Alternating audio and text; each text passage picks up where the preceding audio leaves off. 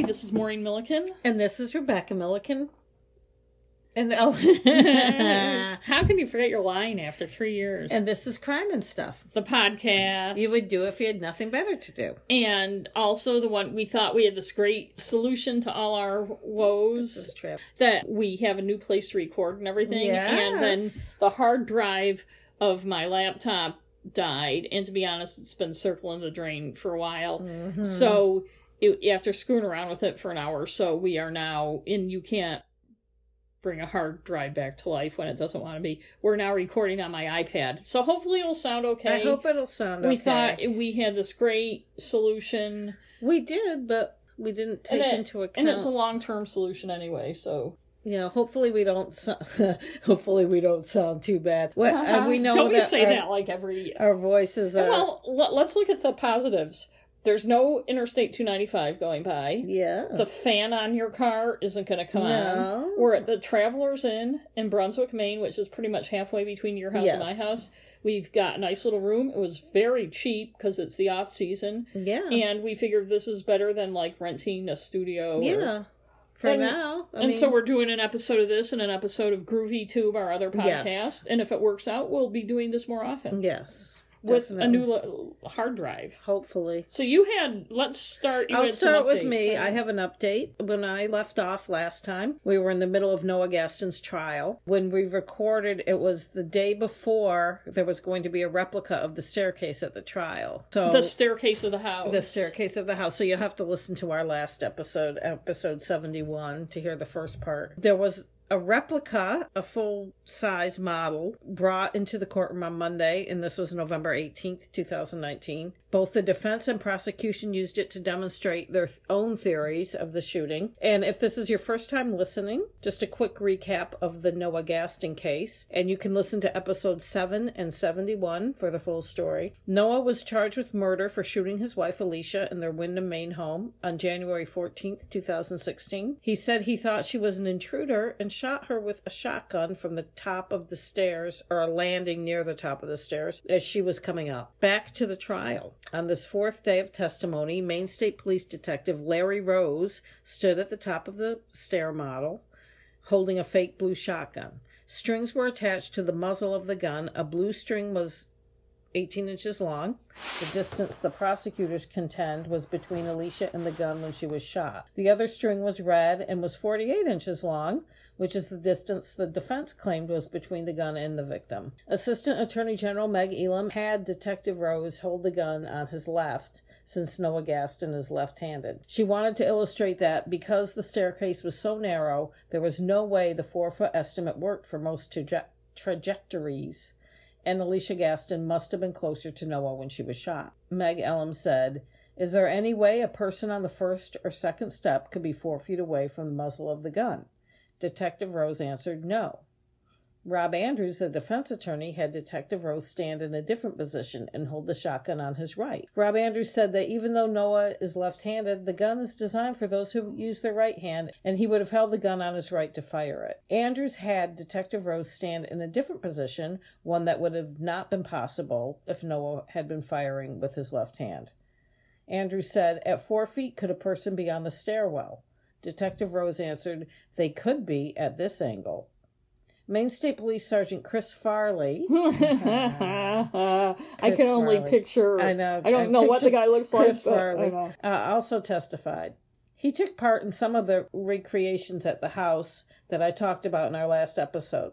The police tried videotaping the light conditions and did some experiments with a mannequin to see what was visible at that time of the morning, which was an hour before sunrise. Rob Andrews questioned Farley about why they made the choices they had made during their experiments. For instance, the placement of the mannequin, who was a stand-in for Alicia, so they put her on the stairs. Sergeant Farley testified that the size of the stairway made it unlikely that Alicia was 4 to 6 feet away from Noah. So the prosecution was saying that she was almost up to Noah. Right. And the defense is saying she was like on the first or second step coming up. And I know we kind of talked about this last time. To me, that difference, it's not like she's 200 yards away or something. Even at 4 to 6 feet, you're going to recognize your spouse. I know, that's not very far away. I mean, I know it's dark, but still, come on. And also, wasn't there ambient light from Yes. like a spotlight outside and Yeah. stuff? Andrew said, "You didn't do anything to figure out what hand he was using to hold that shotgun either." And Sergeant Farley said, "My goal when we put the rod in the wound path was to depict the flight path coming out of a shotgun.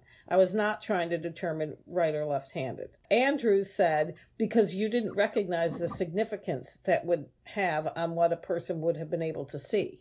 Mm-hmm. But then Meg Elam showed a photo taken the morning of the shooting when Noah Gaston was demonstrating the shooting to police. He is holding up his hands, mimicking shooting a gun. Meg Elam asked Sergeant Farley, "Is he demonstrating shooting right-handed or left-handed?" Sergeant Farley said, "Left-handed." Mm-hmm. "That's right. Owned." Sorry. I don't understand what you just did. I don't either.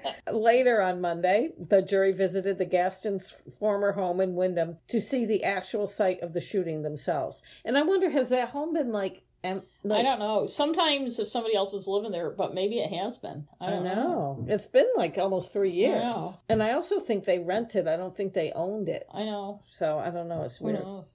I wonder if the state has to like pay the rent or something. I doubt it. We need They to won't ask. even clean up the blood. We need to ask Matt. I know.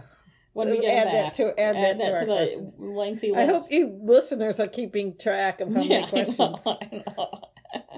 On Tuesday, forensic experts testified. Kimberly James, a scientist at the Maine State Crime Lab, told the court that Alicia Gaston had a wound on her hand from the shot that killed her, grazing her hand before entering her body. Alicia had soot on her hand, which came from the barrel of the gun, and James said would not have been there had Alicia been more than 1.5 feet away from the muzzle of the gun. And because it hit her hand first, the pattern of the buckshot changed. In Kimberly James' words, "Once it hit her hand, the pattern was disrupted. There's an intervening object that no longer makes that a true pattern." The defense called Dr. Jonathan Arden, who was the only defense witness, a former government pathologist who is now a private consultant. He said the spacing of the buckshot indicated that Alicia was 3 to 6 feet away from the muzzle. He said the soot was just from the shot going through the air. Dr. Flomenbaum, who is the chief Maine medical examiner, testified. His purpose was to estimate the angle of the shot, not the distance. And both he agreed with Dr. Arden, and they both said it was a slightly downward angle. So that doesn't really... Right, which we discussed at length. Yes. The I can't semantics. discuss it anymore. Right. Attorneys on both sides attempted to discredit the findings of the other side's experts and said that where there was a discrepancy, the expert was focusing on the wrong thing. Mm-hmm. On Tuesday... Sometimes they do all that just to confuse the shit out of the jury. I know. You know. Especially when it's scientific stuff. On Tuesday, both sides rested. And Noah Gaston did not testify. I always like that when it says they rested. Yeah. You picture them like, taking a nap or something. And Noah didn't testify. Yeah. Because Probably a good honestly, idea. what could he say? Yeah. Wednesday morning, November 20th, were the closing arguments. The jury deliberated Wednesday afternoon, all day Thursday, and into Friday, November 22nd. The jury could have convicted Noah of either manslaughter or murder. Judge Michaela Murphy instructed the jury of 4 women and 8 men that murder means killing someone knowingly and intending to kill them. Manslaughter means someone killed another person with criminal negligence or reckless behavior. She also explained self-defense to the jury, which we discussed in episode 69. But in Maine, basically... The bumblebee... your life has to be in danger. Right. If you are able have no to other retreat, recourse. Right. If you're able to retreat, Right. then you can't say self-defense. Right. So if you were able to like get in your car and run away, you can't say Or back down the hallway and lock yourself in Yeah, the bathroom in or his whatever. case. Yeah. On Thursday, the jurors asked the judge if they could examine the shotgun used in the killing.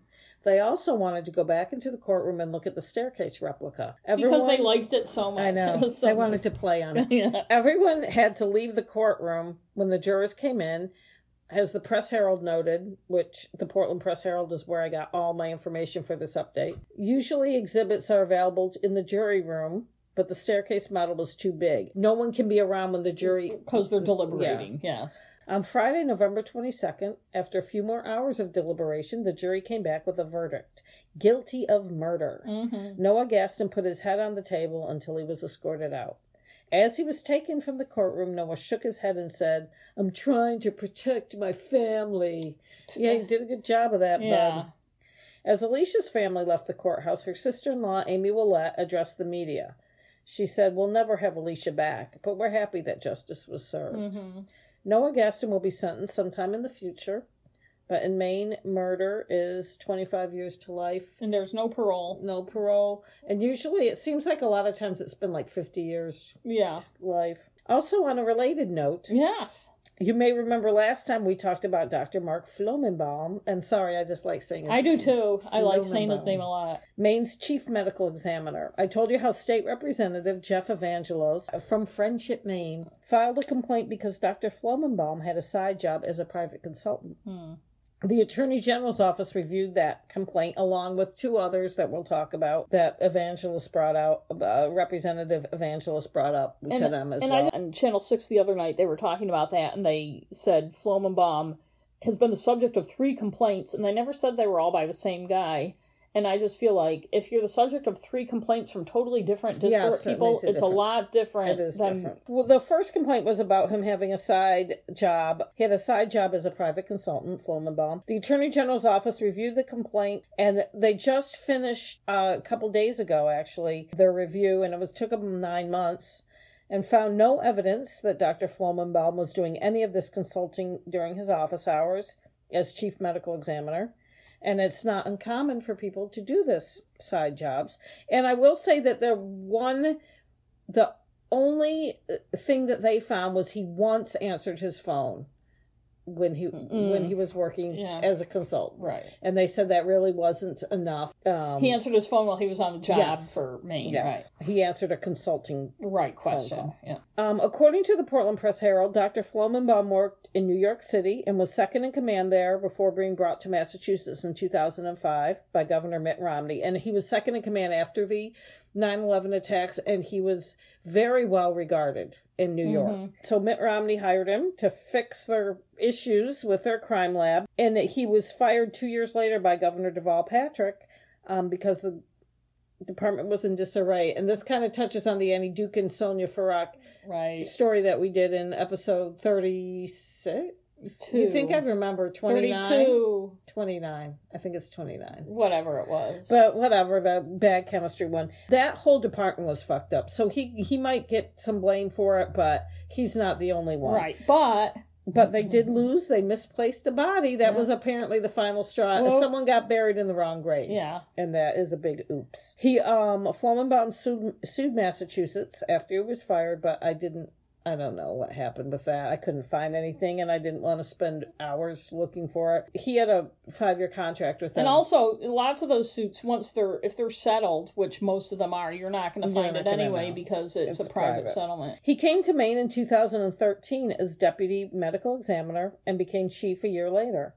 In 2018, his office was named one of the best in the United States, according to Medical Examiners Association. Every article I read about it did not mention what the association was on. So State Representative Jeff Evangelos, he's an independent from Friendship. He made a big deal about the side gig, but also about a letter in 2016 our Governor Janet Mills got from a former prosecutor from Connecticut. Flomenbaum had testified as a defense witness in a trial that ended in a manslaughter conviction, and he was a defense witness. According to the Bangor Daily News, Flomenbaum had said the child died of natural causes. The jury found that the child had died from child abuse. He said the child had some kind of a intestinal problem. It was a 3-year-old child that had a victim that had contusions, and Flomenbaum said those could have been dog bites. He testified for the defense. Well, you never know what a conviction. You never know what a jury's going to do. But this former prosecutor wrote a letter to Janet Mills saying that he had no credibility. I have an issue with that. Especially once you get into, aside from the letter and everything,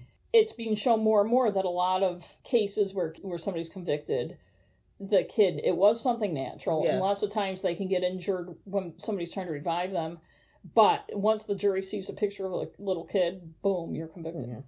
And I'm not saying one thing or another about that, but I do think that, which Janet Mills probably did, consider the source. It's a former prosecutor, and he was on the other side. Right, and why are you writing a letter? But was he saying Flomenbaum didn't have credibility simply because the jury convicted? Yes. Well, that's ridiculous. Or something like that. Like, so every consultant who's on the opposite side of how the jury goes is not credible. And it's just a slippery slope. Another thing that caused controversy was the cause of death of an Appalachian trail hiker whose body was found in western Maine. Jeff Aylward was the victim. He was diabetic. Dr. Flomenbaum, similar to your lady in your book. Yeah, she wasn't diabetic, though. I know, but she was already sick and she was dead. Yeah. Dr. Flomenbaum signed a death certificate that said that the cause of death was a condition that causes heart attacks and diabetes. Both of those were causes of death, but he also wrote that acute and chronic alcoholism was a contributing factor. Aylward's wife, Anne, fought to have this phrase removed from the death certificate, and I think she didn't know what was on it until somehow it became public. Right. I think it was during this. There were articles. Yeah. She said her husband had quit drinking after being diagnosed with diabetes. He hadn't had a drink in 15 years. Police found no alcohol containers in his tent, and the autopsy showed Jeff's liver to be normal. Decomposition can cause alcohol to build up in the system, which would make a body's blood alcohol level higher. Anne Aylward told the Press Herald and the Bangor Daily News that Dr. Flomenbaum would not listen to her when she told him her husband didn't drink, and she said he was very unresponsive to her. After the controversy, apparently he wanted to meet with her, and she didn't want to have anything to do with him. However, he removed that contributing factor from the death certificate. He didn't really say much about it. The latest controversy is the want ad, which I'm not sure where it was posted because it didn't say. It was an online want ad. I heard kind of vague, like it was in a specific place for forensic people jobs, but I don't know if it was on where they actually posted it on LinkedIn, whatever. But anyways, it was a want ad that was posted in August of 2017. So I also don't know how it came to light. So the first part of the want ad is pretty straightforward. I looked up the ad so I could read the whole thing because I wanted to see the whole thing in context. There's a few paragraphs about the job and the job responsibilities and about the state, saying it's a low-stress job and a high quality of life, and the job responsibilities and all that stuff. And then it has these bullet points. Maine has a unique combination of factors that make it an ideal environment for the collaborative, solidly trained forensic pathologist. The first bullet point, a truly dedicated and professional force of law enforcement and prosecutors. They have these little translations after them in parentheses. Translation, police reports and assistant are prompt. State-of-the-art crime lab is incredibly efficient. Both are always available to help in real ways. The second bullet point, collegial system and region. Translation, the medical examiners are highly respected and trusted by the communities which we interact. Third bullet point, a winter mecca for skiers, snowmobilers, ice fishing, and other winter sports. Translation, really short season for decomposed bodies. Fourth bullet point, vast waterways and enormous coastline ideal for aquatic and marine sports. Translation, many bodies are lost at sea or wind up in either New Hampshire or Canada. It's weird that they even have those translations. Small population, about 1.3 million, spread out over a large area, about 35,300 square miles. Translation, only the bodies that need to come in for autopsies will do so. Now, I think he was trying to be funny or trying to make it stand out. Right. He missed the mark because a lot of people didn't think it was funny, although I don't know, maybe I'd like to know more. I'd like to know more about the genesis of that ad, and if I'd like he to know about specifically is the one who added those translations. And as someone who's looked at a lot of job ads, I've never seen translation. Yeah, you almost feel like that's like a joke. Well, it is. A joke on the part of whoever placed the ad, but somebody takes the ad and puts. I'm not saying that's what happened. I see. Somebody was saying, what they really mean is blah blah blah. Right. Yeah, I was thinking it was either a plan that sometimes people want their ad to stand out somehow. They use humor. I mean, I don't know. I don't know. I don't think it's that big of a deal, but a lot of people were. Has there been any response about the ad? Has he explained it? I don't think so. Well, But I don't know how it even came to light. I know, it's 2 years, 2.5 years ago. But that was one of the other things that... And this is just, if you don't have a problem with it, although they probably didn't see it then, my guess is somebody saw that Evangelos was I think Evangelist is the one that brought this to light. Right. Too. Well, that somebody saw he was doing that and said to Evangelist, well, have you seen this? Or that kind of thing, you know. So, but as I said, the Attorney General's office said none of these factors were enough to undermine their confidence in him.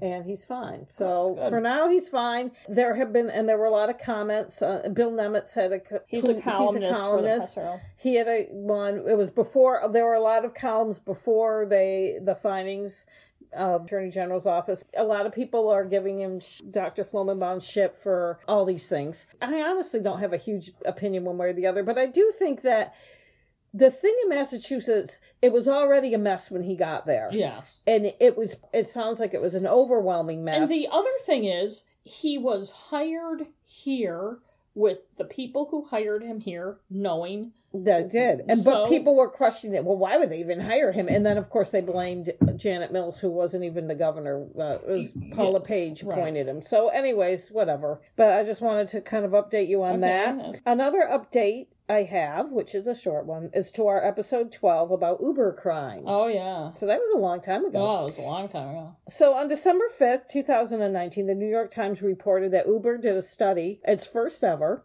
on Uber-related crimes and other incidents. They found in 2018 there were 3,045 sexual assaults, 9 murders, 58 deaths from crashes.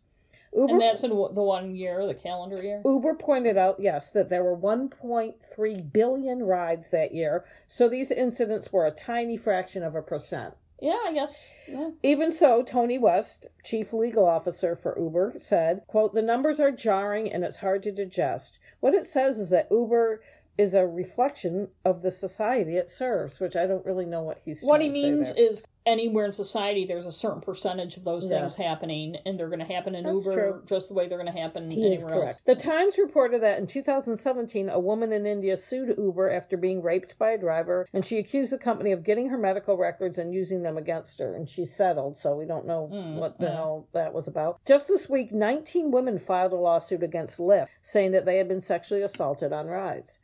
All ride-sharing programs have had incidences. As the article pointed out, Uber is trying to be transparent about it. Uber said that though 92% of the victims were passengers, drivers reported other types of sexual assaults at the same level, and I don't really understand what they mean by that, except for whatever. Right. The fatal crashes statistic included people who were hit by cars after exiting an Uber ride, as well as crashes where the Uber driver was not at fault. So that everything isn't about the drivers crashing into people. Right. There were 10 murders in 2017, along with the 9 in 2018. 7 of those victims were drivers, 8 were riders, 4 were people who were bystanders, so neither driver nor rider.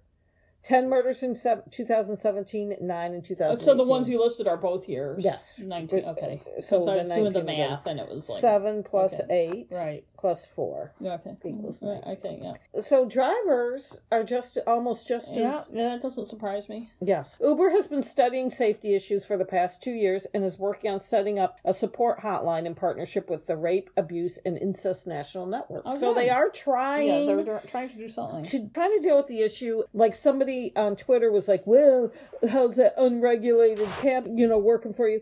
And I said, I have felt just as unsafe in a regulated cab than in an Uber. It's not about what the platform is. It's about who's driving. Right. If someone's like, oh, yeah, well, that's what you get when you want a cheap ride. It's like... Yes, you do deserve to be raped or killed if you want a cheap ride. They mean you're taking a bigger risk, but I honestly don't think it's a bigger risk. No. I mean, how well are cab drivers vetted? I don't know. Yeah. Anyways, so that was my... Oh, well, thank you So now you have your lovely... Are you ready? Yes, I'm ready. I'm excited. We've done a lot of women killer stories lately. Yes. And those are women being killed, not women killing other people. Although maybe I should do... Anyway. Go ahead. So I thought I'd do something different. Okay. It has 2 aspects to it. One that I've had a fascination with since I was a kid. Ooh. And still has repercussions. Oh, that's right. I don't know what this one is. Yeah, well, you'll find out pretty quick. And still has repercussions today, including lessons not learned. Wow. The other part is much more recent and shows how the same mistakes and human failings can lead to the same result, even though you'd think people would have learned the lesson the first time around. People don't learn. No, they don't learn. The first part is still an unsolved crime, in some ways at least. In the second part, there's a question of whether the truly guilty were really punished as much as they should have been, commensurate with the loss of life. And so I'll begin. Okay. November 28th, 1942, was a relatively quiet night in Boston. The way it's quiet this time of year when it gets dark early and the nights get cold. Still, things were hopping, particularly on Piedmont Street in the Bay Village area of the city, at one of the hottest clubs in town, the Cocoanut Grove. Yeah, you know where I'm going with this. The club was in a low-slung brick building that took up nearly a city block. It was cut up into several rooms with a big dining room and ballroom on the main floor that had poles that looked like giant palm trees, and a long oval bar, the caricature bar, along one side. When the weather was nice, the roof could roll back so patrons could dine and dance under the stars. Nice. So being New England, that was about, a month and a half out of it. It also on that main floor had a couple small lounges and a new bar that had just been built in the back, the Broadway Lounge, and it also had restrooms and a kitchen up there. It was a big place. The Melody Lounge was in the basement, a smaller space, about 40 feet long, with a room-length curving bar and piano. And there was a basement kitchen as well. Marshall Cole, 16 at the time and a dancer in the club's dinner show, said it was a pleasant place to be. The Melody Lounge was a pleasant place to be in the club. The female piano player sang and told jokes, and couples enjoyed hanging out in the quieter space. Like the upstairs, it was lined with fake palm trees made of paper and cardboard, and it had a blue satin covering on the ceiling designed to look like the night sky. Barney Walensky, who owned the club and ran it with his brother James, was in Mass General Hospital recovering from a heart attack he'd suffered 2 days before on Thanksgiving.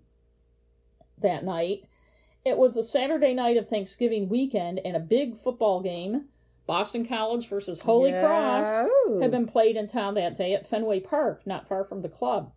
There were also 19 Navy ships berthed in the city. It was less than a year after World War II had started, and a lot of other military personnel were around from all the region's military bases. Yeah, many of those were on leave for that weekend, and they came to Boston if they were on one of the many bases in the region, and a lot of them were at the Cocoanut Grove. Also at the Grove was cowboy movie star Buck Jones, who was in town as part of a war bond drive.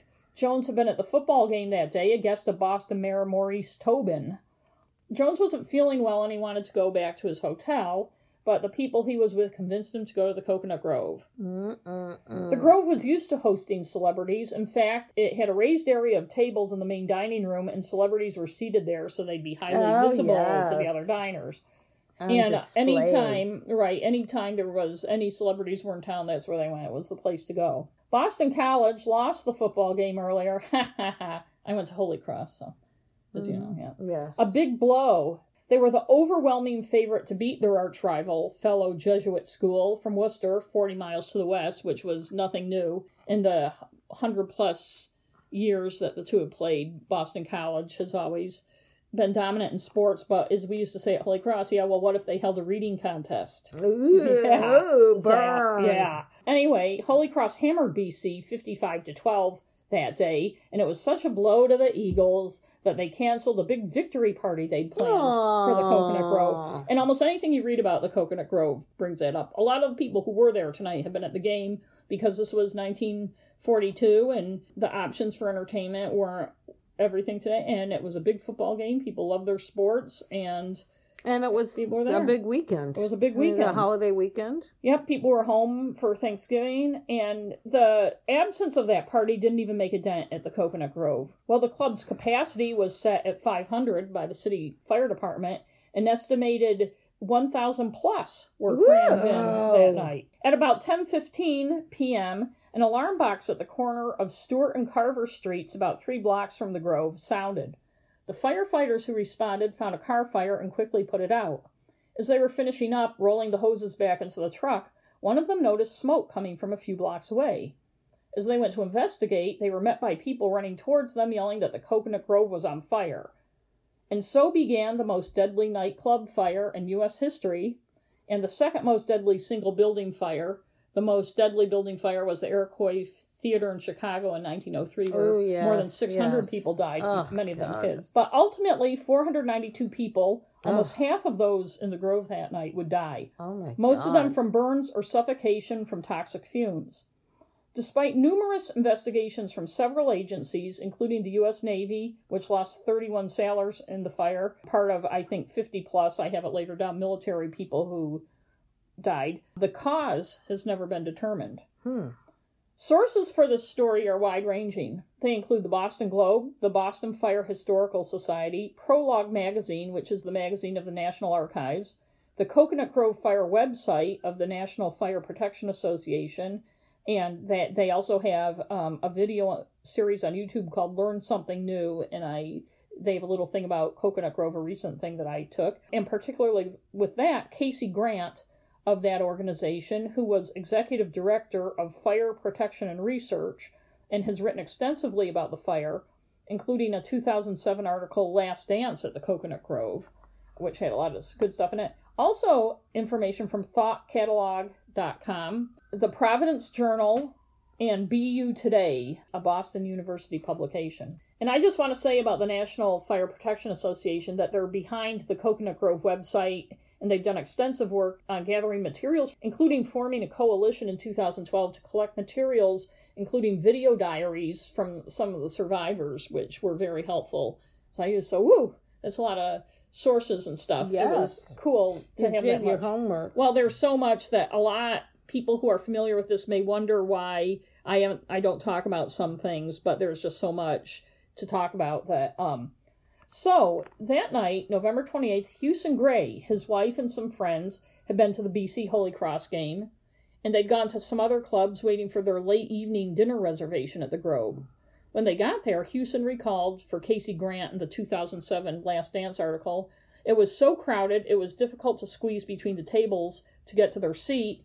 In fact, they had to wait for the reservation, and their table wasn't available, so they were seated at somebody else's table that had been reserved for somebody named O'Brien. Ooh. It seemed like at that point they were just jamming people in wherever they could. The party was in a corner near a wall, and Houston's wife noticed that the wall seemed warm.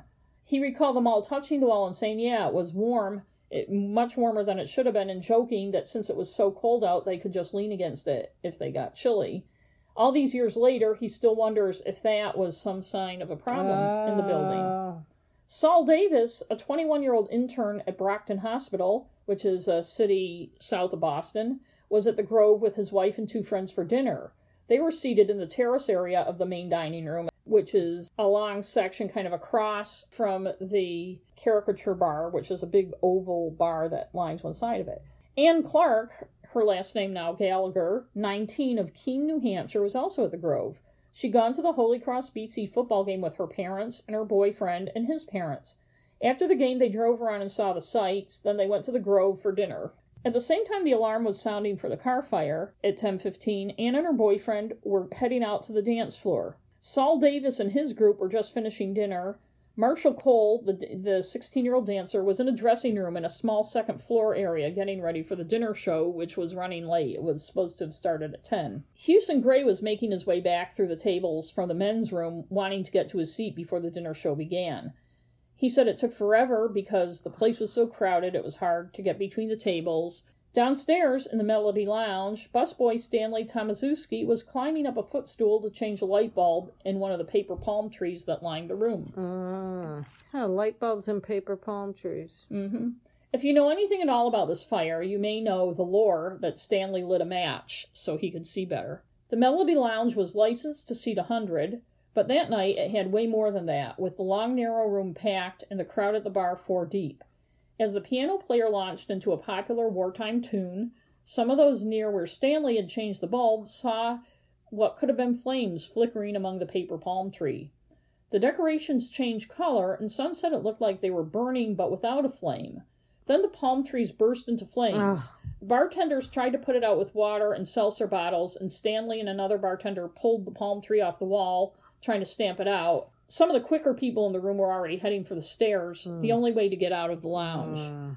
Within seconds, though, the fire had ripped across the blue satin fabric that covered the ceiling of the Melody Lounge, as well as the plywood underneath it, and up the stairs, which had a 4-foot-wide stairwell and was also lined with blue satin. Oh, my goodness. Those who made it up the stairs tried to open an emergency exit at the top, but it wouldn't open. So they headed down the foyer to the main entrance of the club, a revolving door out onto Piedmont Street.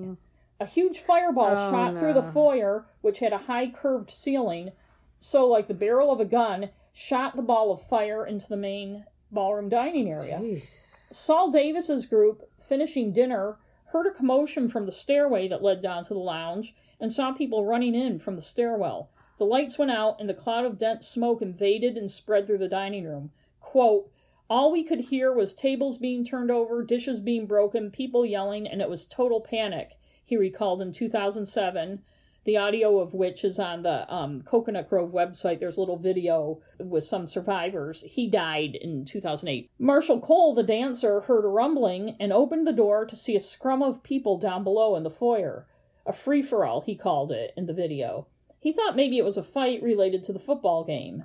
Then a giant ball of smoke with sparks flying out of it came toward him. God. I don't want any part of this, he said. He slammed the door and grabbed his brand new camel hair coat, which he was very proud of, his tuxedo, and his dancing shoes, and debated whether to go downstairs. It seemed to him like some people were getting out the front door. But just then, another dancer came running into the room and crashed through a window out onto the roof. Cole figured maybe he shouldn't go downstairs. He dropped everything, including that camel hair coat that he loved so much. Just at that point, as he was heading to the window, all the women dancers from the chorus line came running into the room. That might have been the only window up there. It's hard to tell. It wasn't really clear where it is, but it looks like it's this upper section. Mm-hmm. They ended up on the roof, and they were trying to figure out how to get off, and they found an old ladder up there. Man. They lowered it down. It only went halfway down to the street, but he and two of the other male dancers held it as the other guy helped the chorus girls down the stairs. And it seemed to take forever, he said, and just when he was wondering who was going to hold the ladder for him, or the guys, the fire department showed up and raised the ladder up to the roof, and they all got down safely. Ann Gallagher said when the ball of smoke and fire burst into the ballroom, her boyfriend, Fred Sherby, told her to get on her hands and knees and cover her mouth. Those are the last words they ever spoke to each other. She said the next thing she knew, she was waking up in Mass General Hospital. She still doesn't know how she got out, though she's been told she was found near the revolving door. Not only did her boyfriend die, but her parents and his father did too. Of her group, only she and her boyfriend's mother survived. Jeez. Saul Davis's table was near the kitchen, and he went through a gate that separated the area from a hallway with his wife, but so did many others. He was holding her arm, but she got sucked into the crowd and separated from him. He fought his way back into the crowd and got her, grabbed her arm, and decided that they should go in through the kitchen, kind of away from where the crowd was going. He asked a waiter how to get out, and the waiter pointed to a door that was on the other side of the crowd. Saul saw it was inward opening, and the crowd was already trying to push against it, and there was no way anyone was going to get out of there. And so, we're not going over there, he said to his wife. They went deeper into the kitchen, and it was pitch black because the lights had gone out. He looked up and saw a small window, and they had been going through, it's kind of a long story. They got on a table, and he pushed the window open, and there's a picture of it, it's this tiny little window, and he helped his wife through, and then he followed her through, and they were outside the club in an alley off Piedmont Street. Wow. Houston Gray's party was watching the commotion across the room. At first, no one on their side of the room thought it was a big deal. A lot of people probably, like Marshall Cole, thought it was a fight. Mm-hmm. Then there was a big fireball that burst across the ceiling, igniting the ceiling and the fake palm trees. A waiter near them opened what looked like a service door to the outside that had been hidden behind a curtain. The Grays and their friends went toward the door, but the surging crowd pushed them away from it. That's when the lights went out, and they ended up in the dark corridors behind the stage. They and a large group followed the walls in the dark, and they came to a door, but it was locked, so they moved on. They came to another one, also locked, and some of the men tried to break it down. By this time, the acrid smoke was overpowering many in the crowd. I can't imagine. They couldn't break down the door, but suddenly there was a crash. It was firemen with axes breaking through from the street, and when the door came down, the crowd spilled out onto Shawmut Street, which is the street that ran behind the club. At 10:20, someone outside of the Grove pulled the first alarm for the fire. And those firemen who had been on the street were already there. Yes, thank God that one of the firemen... They estimated that probably saved saw the a bunch of lives, yeah. Somebody pulled a fire alarm from a firebox at the corner of Church and Winchester Streets. By then, the building had filled with toxic fumes, smoke, and rising heat, as well as fire. Here's the account of District Fire Chief John Vashey, who did an investigation in 1970. This can be found on the Coconut Grove Fire website, along with a link to his complete statement. This is part of it. And some of it may seem redundant, but he explains kind of what was going on well. And there have been numerous investigations over the years, and they've never quite managed to figure some things out. But this is what John Vashey wrote. As the fire rushed up the stairway, it traveled near the ceiling and above the heads of the persons ascending to make their way out of the building. The movement of this fire and great volume of carbon monoxide gas generated by lack of oxygen was accelerated by the narrow, 4 feet, widths of the stairway, which acted like a chimney, adding a draft of suction to the room below. Wow. In the stairway, the partially unburned gas rapidly mixed with air and increased the temperature and rapidity of flow. The burning mass passed from the top of the stairway into a narrow connecting corridor. At this end of the corridor was an exit door leading to Piedmont Street. This door was locked the night of the fire. The other exit from the Melody Lounge was by means of a door used by waiters leading to a passageway to the kitchen. Located in this passageway was a door leading to an outside alleyway. This door was locked the night of the fire. Fire appeared in the street floor lobby within 2 to 4 minutes after it was first seen in the Melody Lounge. It was described as traveling rapidly as a ball of fire below the ceiling and yellowish or blue in color. Most of the lights on the premises became extinguished immediately upon the appearance of the fire. The fire in the corridor of the foyer appeared to have been accelerated by a large ventilating fan placed over the further end of the caricature bar, acting to draw air from the foyer along the length of the bar. As fire traveled through the lobby toward the bar, it was soon followed by a thick cloud of smoke. The fire then traversed the length of the area containing the caricature bar. Some few persons, including persons coming from the basement Melody Lounge, passed through the revolving door on Piedmont Street before the mass of flames reached it. The door then appears to have been jammed. Probably. There was a very great pouring of flames through the exit. The great majority of persons on the street floor had no warning of the fire until the flames actually appeared in the lobby. Upon reaching the main dining room, the flame, moving rapidly, swept high about the room near the ceiling, shortly followed by a cloud of dense smoke described by witnesses as acrid. The burning and decomposition of wall coverings once again produced material largely gaseous and capable of further combustion and very rapid movement. The great mass of partially burned gases spread from the Melody dining room and into the Broadway Lounge, and that was the new lounge way at the back of the building.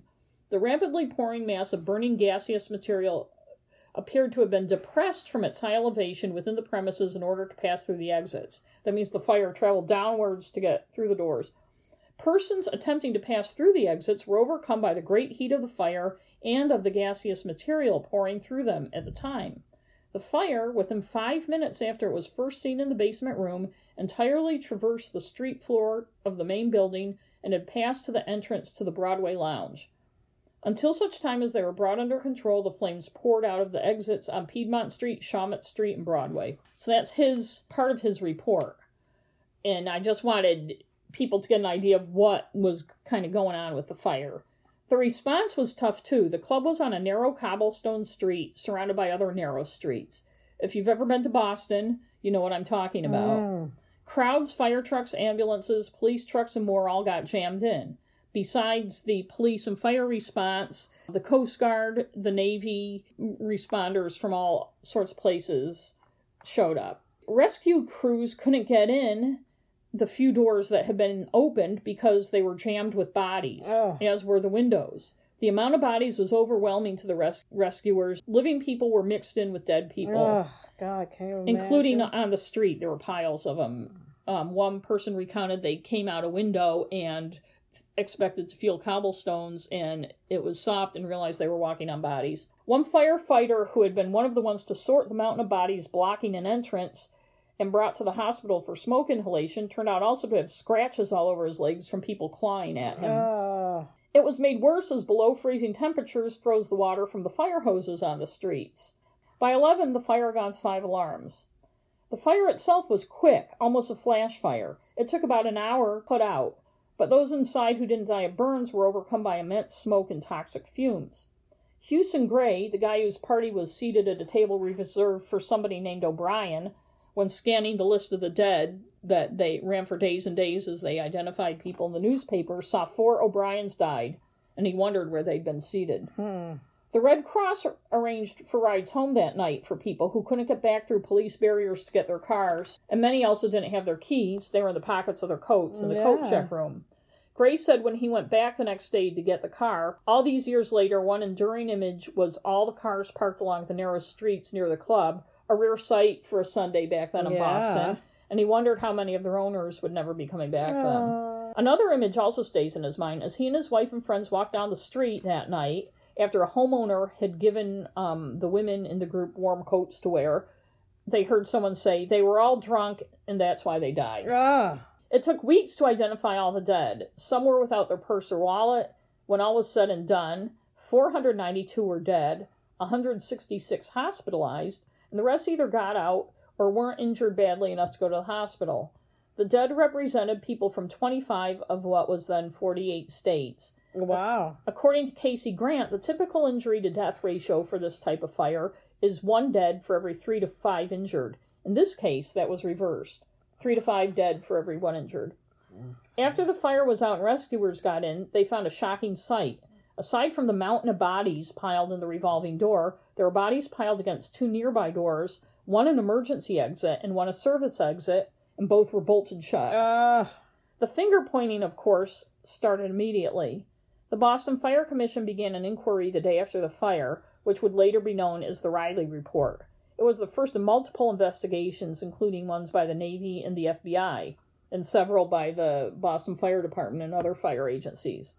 A focus was the building's condition. It had passed a fire inspection a week before the fire, yet there were obviously code violations.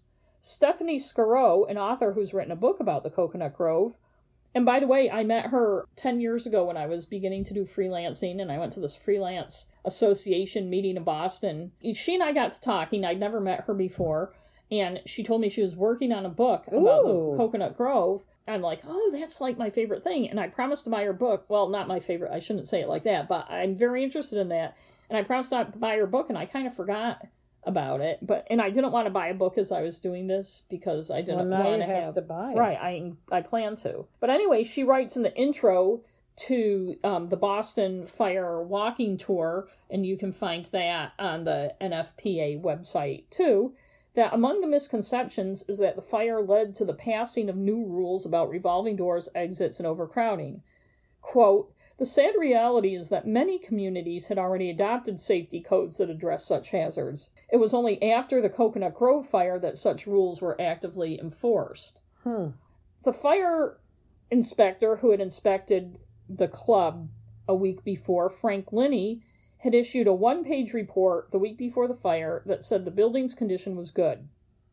Among his findings were that there were no flammable decorations. He said at a hearing held after the fire that he'd taken some and tried to light them, and it was very difficult for them to ignite.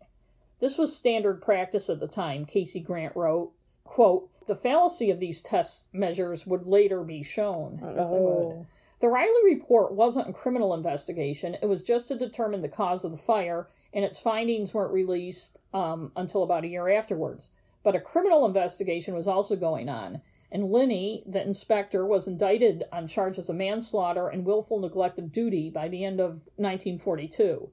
A trial the next year found him not guilty, and many felt he was scapegoated, taking the fall for a higher level of corruption.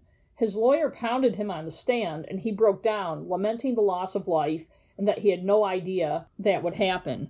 And I read a thing by somebody who had gone to the trial and wondered why his own lawyer was being so hard on him, and then realized that the lawyer was trying to get him to break down to show people how upsetting it was. And the focus on how the fire started was first on Stanley Tomaszewski, the busboy who lit a match to see in the dark corner to change the light bulb.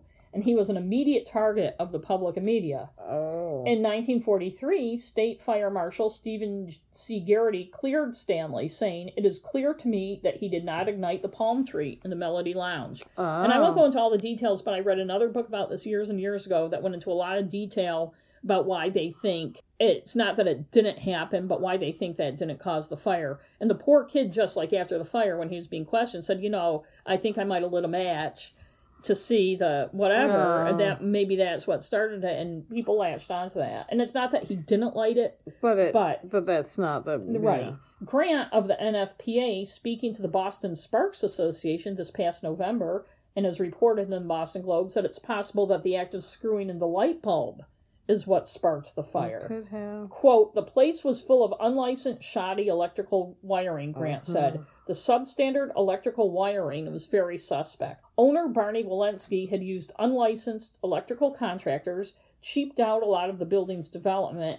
and bragged he had close ties to City Hall, including with Mayor Tobin, and that gave him special privileges," he told people.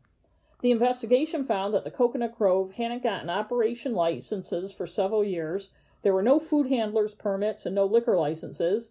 And while those don't have anything to do with a fire, it kind of shows the attitude towards what the rules are. And there had been no building permit for the new Broadway Lounge. And on top of it, a lot of the workers, including Stanley Tomaszewski, and probably Marcia Cole too, were underage and not legally working there.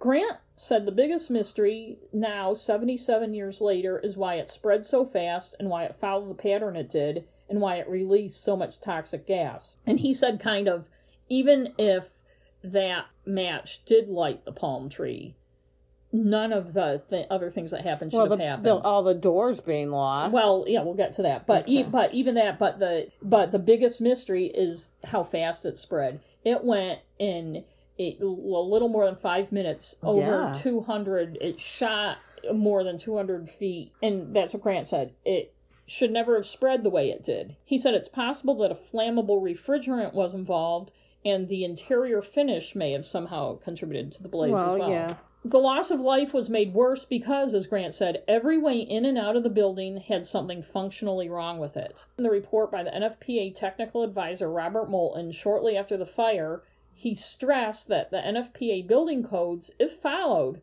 could have made it less of a tragedy. The codes explicitly prohibited revolving doors in places of assembly. If they were used, swinging doors had to be located nearby, Shiro says. The codes dictated that doors should swing with, rather than against, exit travel. Quote, "There is a real danger in attempting to remedy the conditions responsible for the Cocoanut Grove tragedy by the enactment of more laws," Moulton wrote.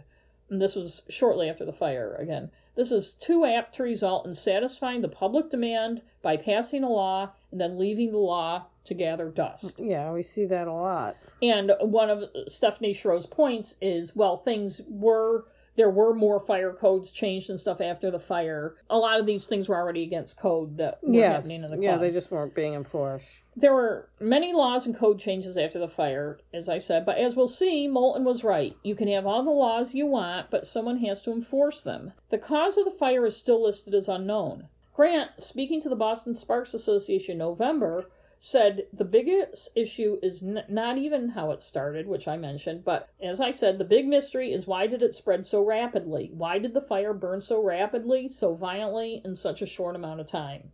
And I know that's repetitive, but, I want the point that fires start, yes, but there has to be something that either Well, stops, that sounds, from the accounts, it sounds horrible, like there's balls of fire going everywhere. Yes. The only one ever convicted was owner Barney Walensky, who, remember, was in Mass General recovering from a Thanksgiving heart attack the night of the fire. Coincidentally, many of the victims also ended up there. Walensky was convicted on 19 counts of manslaughter. They just picked 19 people. Yes. They weren't going to try him on 420. And sentenced to 12 to 15 years in prison in 1943. Wow. He served about 3 and then was pardoned. I've read a couple places that said he was quietly pardoned by Tobin, who is now governor. Interesting. Yeah, Tobin had been the mayor, his buddy, and now was governor. On his release from prison in December 1946, Walensky told reporters he wished he'd died in the fire, too. He had cancer, and he died 2 months later.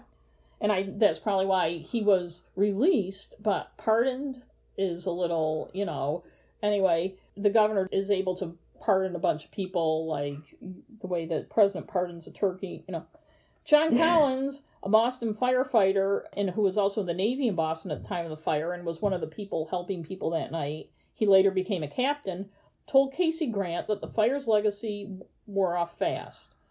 One day, years later, he was walking by Boston Symphony Hall in uniform on his way back to the fire station, and he saw there was a big show that was going to start that night. He went in, as he sometimes did, more out of curiosity than anything else, and he found there were chairs in the aisles blocking the paths to exits.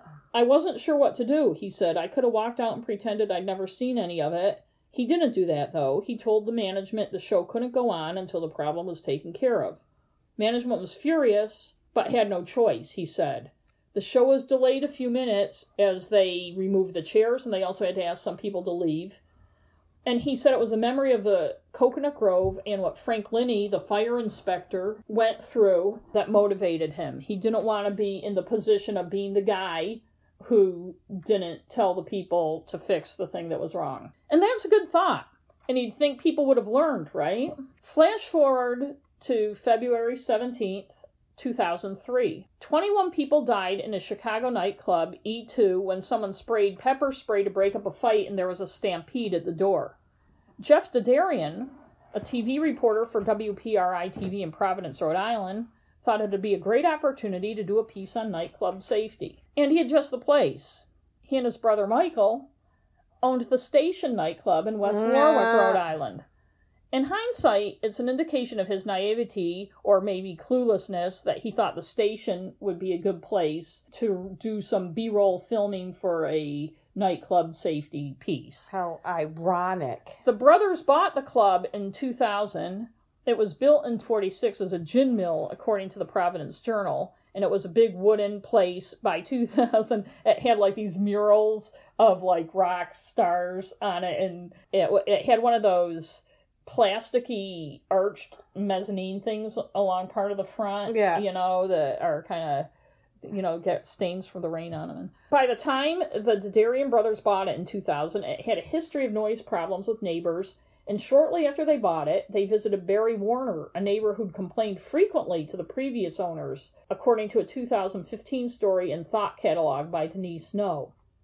And as an aside, I followed this very closely when it happened in the aftermath. I read the Boston Globe every day, and I'm fascinated by stuff like this. And I remember reading about a lot of this stuff that was in the Thought Catalog story at the time, but in the early 2000s, a lot of stuff still wasn't going online. Yeah. So this article compiled a lot of it, but some of the stuff has also been reported other places. In any case, the Dadarian brothers assured Warner, the complaining noise neighbor, that they'd try to take care of the noise issue. Warner, who worked for a company called American Foam, suggested they use polyurethane foam for sound insulation. They seemed to think it was a great idea, and they ordered polyurethane foam from American Foam, and they installed blocks of it over the walls and ceiling, mostly around the stage area of the station. I'm not sure where else in the club. Early in 2001, Jeff Dadarian did a news story for his TV station about the fire hazard posed by foam mattresses, saying that polyurethane foam is called solid gasoline by the experts. Ew. He apparently, though, didn't connect the dots to what was on the walls of his own club. Mm-hmm. Neither did Fire Marshal Dennis LaRoque, who inspected the club on November 20th, 2002. He found 9 relatively minor code violations, but, to quote the Providence Journal, fails to cite the establishment for the illegal and highly flammable polyurethane foam that has been glued to the nightclub's walls as soundproofing. And again, it was illegal to use that stuff. I don't know if the Dadarians, I can't remember now because there were a lot of stories about that. I don't know if they checked and knew it, or if they just thought this would be a good thing and didn't check. But in any case, there's no word that Barry Warner tried to sell it to the previous owner. The previous owner said, "What, are you fucking kidding me? That stuff is deadly." But in any case, the fire inspector didn't note it. LaRoque returned on December 2nd for a follow-up inspection and found the 9 violations had been corrected, and to quote the Pro-Joe, but again fails to note the foam. And the foam was visible? Yes, it was glued to the walls. Okay. It was right there. It was this eggshell stuff. And on the inspection form, he signs off, all okay. In 2003, It became law in Rhode Island to require sprinklers in places that could be occupied by more than 300 people, but the station was built before the law, so it was grandfathered. I don't like that whole grandfathering idea. Yeah, well, safety's safety. You can't I know, but you can't create a law that's retroactive. We can talk about that with Matt. Okay. Later reports were that a sprinkler system would have cost the brothers about $39,000, but they didn't install one. And by the way, even if you're grandfathered, that doesn't mean you can't put in a sprinkler system. I'm not defending them by any means. Jeff Dedarian obviously didn't think his club was a safety hazard because on February 20th, 2003, 3 days after that stampede in Chicago that killed 21 people, Brian Butler from WPRI showed up at the station to film some footage for Dedarian's club safety story. The station was packed that night to see the metal band Great White, though it was more of an iteration with only 2 of the original members. Rolling Stone has a big, long article about that if you're interested. Earlier that day, February 20th, 2003, interviewed about the E2 stampede in Chicago that killed 21 people, State Fire Marshal Irving J. Owens says Rhode Island's fire codes all but eliminate the chance of a catastrophic nightclub fire or stampede deaths in that state. Sure they do. It's very remote something like that would happen here, he said. The official capacity of the club was 404, though more on that later. That was kind of in dispute. There were different numbers depending if there were tables being used or not. It may have been less than 404. And in any case, there were at least 462 people in the club that night. One of the features of the Great White Show was its pyrotechnics. And at 11:07 p.m., as Great White came on stage and launched into Desert Moon, tour manager Daniel Biechele, and sorry if I don't pronounce that right, it's Biechle, and I'm going to pronounce it Biechele. I can't remember how it was pronounced before, but that's how I'm going to pronounce it now. The pyros came out of 4 15-inch cans called gerbs and were designed to shoot up, spark, like a little geyser, and die out. Almost immediately, the soundproofing behind the stage ignited. Oh my God. It's eerie to watch the footage Butler was shooting, with the band playing, everyone dancing in a very, very crowded room, and anybody who's been to a club knows how that is. The pyrotechnics are sparking, and the soundproofing behind the band light up, but no one immediately notices. You're watching this video, and you're kind of seeing it. Yeah, but people there are busy. Right. Yeah. Then, well, some people thought it was part of the show, and they're like, "Cool, cool." Then smoke begins to roll down. This is in the video, and you can hear people reacting. The band stops playing, and you can hear lead singer Jack Russell say into the microphone, "This can't be good." You don't see it on the video, but Russell squirts his water bottle on the flames in an attempt to put them out. Biechele's first thought was, "I think I'm in trouble." Some people in the audience, as I said, thought it was part of the show and started cheering, but within seconds, the fire had reached the ceiling. God. The acoustic foam had been installed in 2 layers. And I got this from Wikipedia. There was no attribution, but I know I've read this in other places. I couldn't find any articles that broke it quite down. Not to apologize for using Wikipedia, but this isn't attributed. But the highly flammable urethane foam was on top of polyethylene foam, which was more difficult to ignite, but burned hotter once ignited by the very ignitable urethane. Jeez. Burning polyurethane foam instantly develops a thick smoke that contains carbon monoxide and hydrogen cyanide gas, which I think is what they used in the ovens in Auschwitz, and a few breaths of it can render someone unconscious. As BU Today later wrote about those who didn't get out right away, quote, "They succumbed to the combined effects of 1,000-degree heat, falling debris, and carbon monoxide and hydrogen cyanide from a lethal burning sandwich of polyethylene and polyurethane foam. Others suffocated in a pyramid of bodies by the front door." God. Because, yes, just like the Cocoanut Grove, there just weren't that many ways out.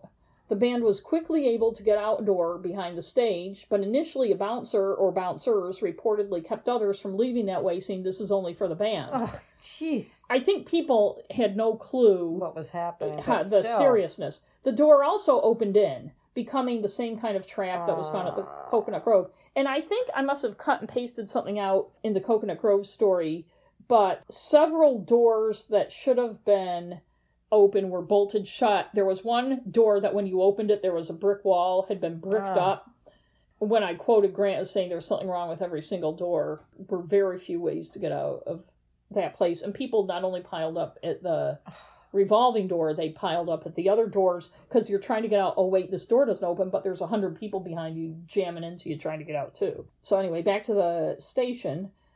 Guitarist Ty Longley from the band went back in for his guitar and became one of the casualties. Aww.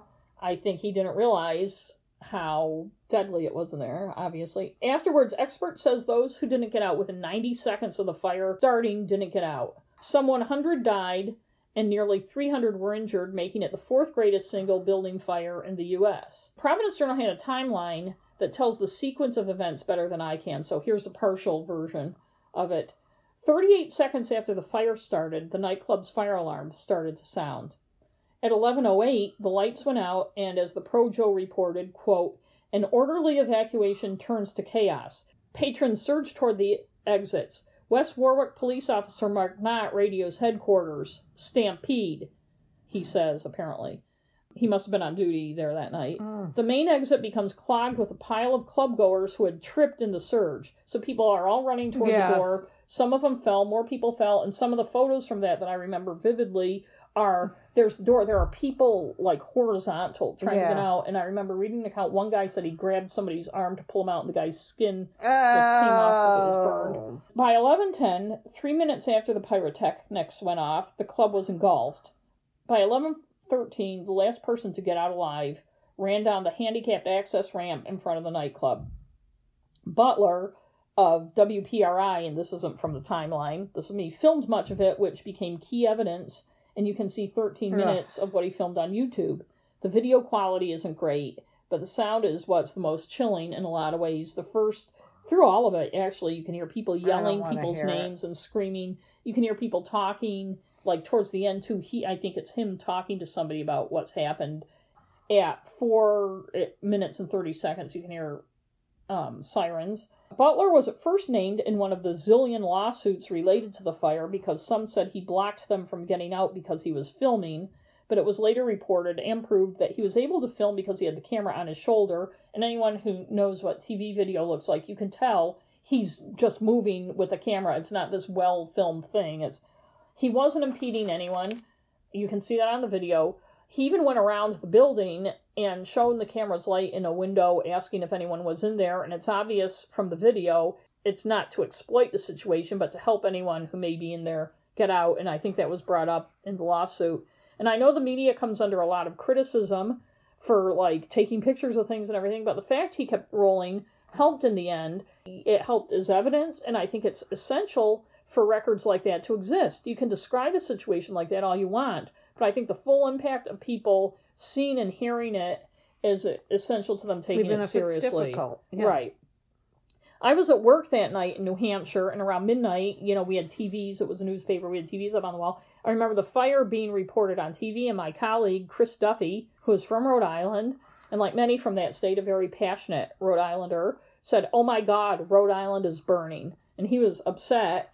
I think I made some joke like, well, that won't take long, haha. But I, too, didn't realize, the seriousness. And I wonder, we'll probably talk about it later, but the gas issue sped up, I'm sure, a lot of the deaths. I mean, like, as far as people being able to get out. It was the same combination of gas used in Auschwitz. Yeah, so they couldn't get out. They couldn't get out. People were overcome. And then people who were trying, so people were collapsing. People were overcome. A lot of people died of that.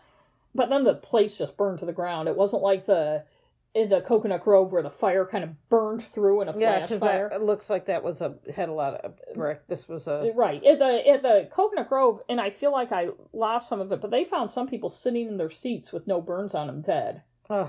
It took 8 minutes for the fire to burn through the building. And this, when you watched, it burned because it was a big wooden... Yeah. box. The Coconut Grove was concrete and brick. Yeah. But I'll let the Pro-Joe's timeline tell more of the story. At 1:21 a.m. on February 21st, BSL tells police that he triggered the fireworks by wire from the side of the stage near a dressing room.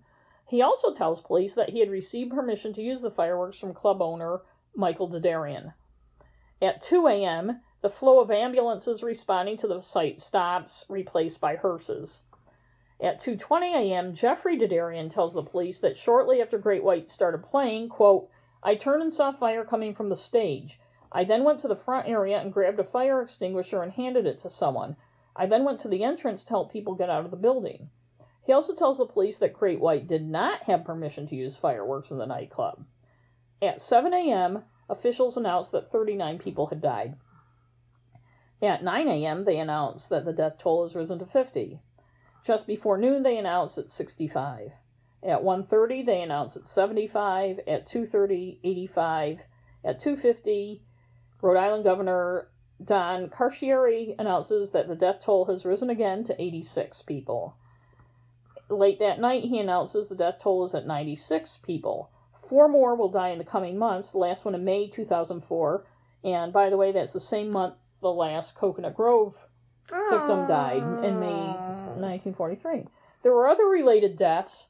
One woman died 6 weeks later from an overdose of antidepressants, and it wasn't clear if it was on purpose or an accident. Another woman who was injured in the fire died in a fall down the stairs of her home 6 months to the day after the fire.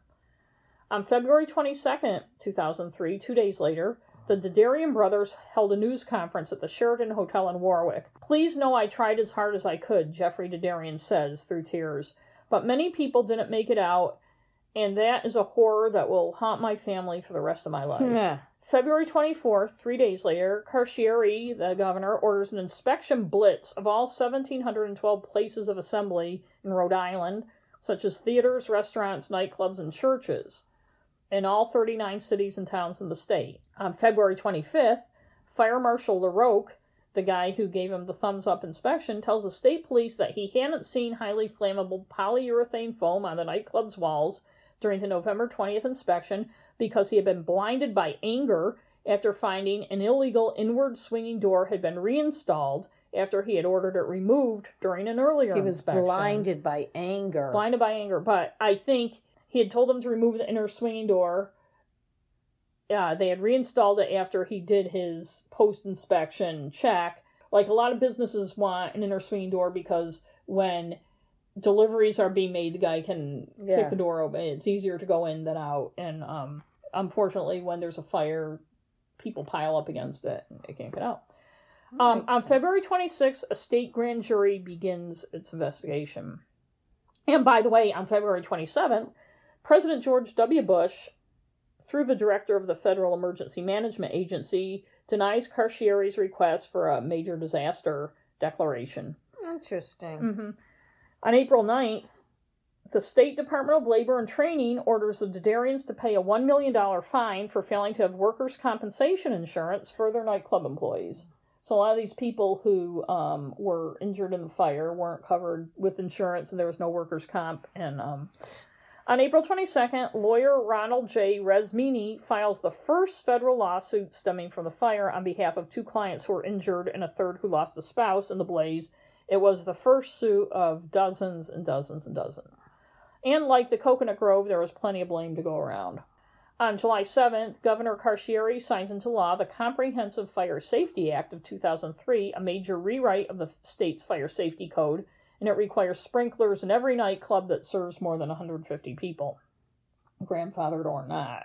Yes. July 25th, in response to the station fire, the National Fire Protection Association adopts a strict new national model fire code.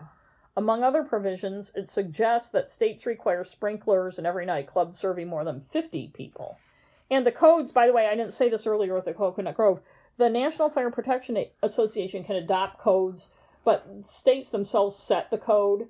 So, like, the codes, like, for revolving doors and stuff at the time of the Coconut Grove weren't necessarily Massachusetts codes, but they were suggested by the NFPA. And then there were guidelines, and then the states have to... And the states have to write make their own own laws and code. enforce them. Right. Okay, yep. On August 20th, the U.S. Occupational Safety and Health Administration fines the club owners $85,200 and the band $7,000 for workplace safety violations. September 21st, the Pro-Joe Providence Journal publishes a list of 412 people who were inside the nightclub when the fire began. It is the first public tally of who was there. The capacity of the building, never legally resolved, was either 258 or 404, depending on how the building was being used. But there were questions about that, and nobody really knew what the occupancy was. And that list eventually grew to 462. On December 9th, the grand jury returns manslaughter indictments against the Dedarians and Biachel. The indictments outrage some fire survivors and families of those who died, who believe the fire marshal who declared the club safe should have also faced charges, like the guy in the Coconut Grove. Should have. And that Coconut Grove guy is the one who was cited later by the Boston fire captain who stopped the show at Symphony Hall that night because he didn't want his legacy to be the guy who let something go. That's right. So, a lesson to all inspectors. On March 3rd, the National Institute of Standards and Technology, a federal agency that investigates building and fire safety issues, unveiled a 550-page draft report about the fire. It recommends tighter fire codes nationwide and says Rhode Island's new requirement for sprinklers and nightclubs that hold more than 150 people may not be strict enough. On September 23rd, faced with hundreds of potential lawsuits stemming from the fire, the Dedarians filed for bankruptcy protection for themselves and their company, Durco, LLC. Durco. On February 7th, 2006, Biachel pleaded guilty to 100 counts of involuntary manslaughter in a plea deal under which he could face up to 10 years in prison, which the prosecutor was pushing for, the 10 years. At least. The deal was against the advice of his lawyers. He wrote individual letters to each victim's family and was the only one charged who seemed truly remorseful. His lawyer, Thomas G. Briotti, arguing against the 10-year sentence, noted that Biachel pled guilty despite his lawyer's advice and, quote, he's the only man to say, I apologize. Dan Biachel committed a misdemeanor that night without any way of knowing the stage had been set for what Attorney General is calling the perfect storm. I submit that a brutal, draconian sentence like 10 years in prison is not warranted by Dan Biachel's conduct. And that's true. It's just like if the Stanley Kid had lit the lighter and accidentally lit the palm tree on fire, there still needed to be a provision. The fire shouldn't have burned like that. Yes. And same with the station, and you'll see. Well, also, what I was going to say is, though, his attorneys were saying, advised him against it, but his attorneys thought they could win the case. They thought they could, but it depends. If it was in front of a jury, he probably would have gotten more. So, but wait, there's more. But wait.